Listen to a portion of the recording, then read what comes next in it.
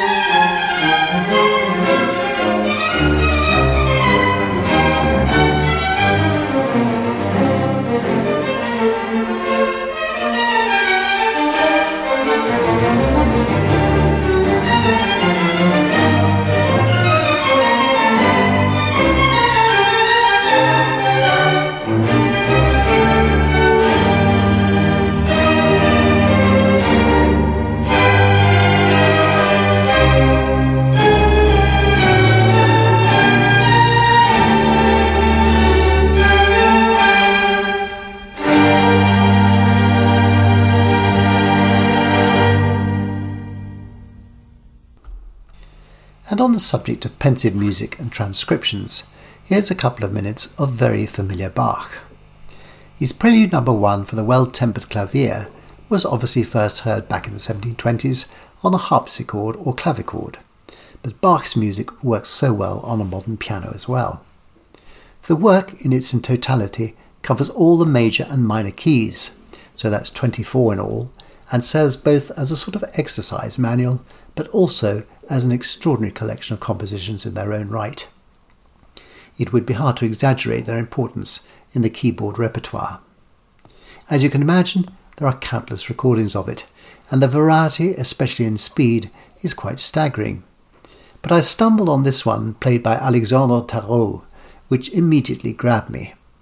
The speed is perfect, as is the variety of volume, and the result is therefore deeply expressive, once more giving lie to the myth that Bach's music cannot stir the soul.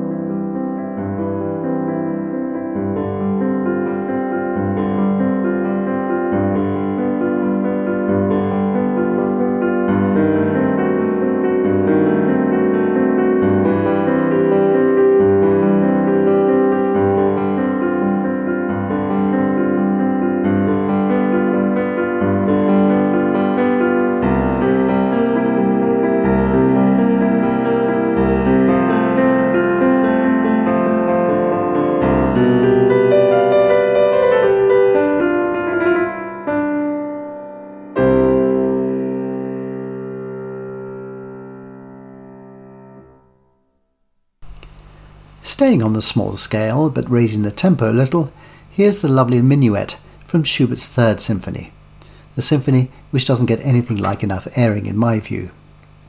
It also has this delightful trio right at the heart of it, in the style of a late 18th century dance, the so-called Ländler. It's played here by the Norwegian Chamber Orchestra, led by Florian Donderer.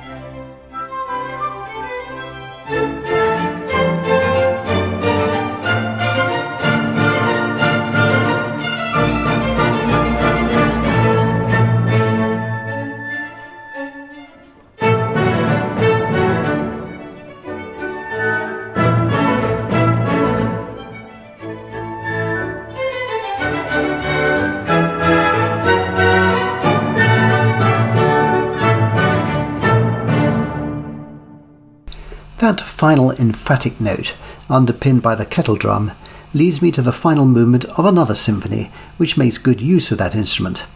I talk of Haydn's Symphony No. 94, The Surprise, which got its name from the second movement which we listened to in an earlier podcast, played by the Berlin Philharmonic Orchestra, conducted by Marius Janssens. And it's to them that I'm turning again, because they produce a really playful sound, so in keeping with the humour of its composer. That thump on the kettle drum in the second movement, the Paukenschlag, is recalled, albeit in a different context, with resounding affirmation.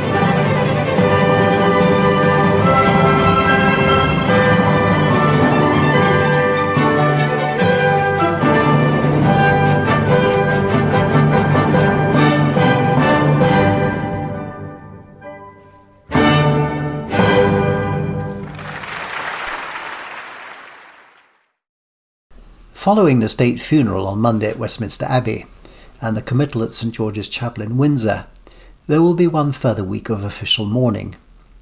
So now seems as fitting a time as ever to play this version of the national anthem, arranged by Benjamin Britten in 1962. It's not to everybody's liking, but it is to mine, and apparently it did have the approval of the Queen when she heard it for the first time, reportedly saying to its composer something along the lines of, "And as you know, I have heard it a good number of times." The first verse has this almost prayerful start before a jubilant and joyful second, and in that respect alone it seems to me to be the perfect way to mourn the passing of one monarch and acclaim the arrival of another. It's sung here by the East Anglian Choirs with the English Chamber Orchestra, conducted by Benjamin Britten.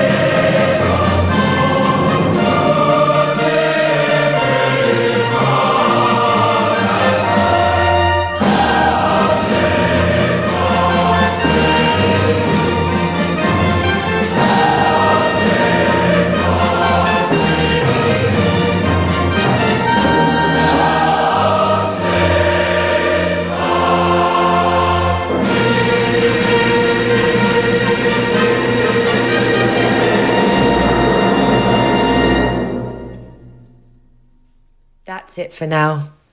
Thank you for listening to Perfect Pitch with Nick Healy-Hutchinson. He'll be back again next week with some more treasures for you, so please do join him then. And you can subscribe to this podcast by clicking on the link below.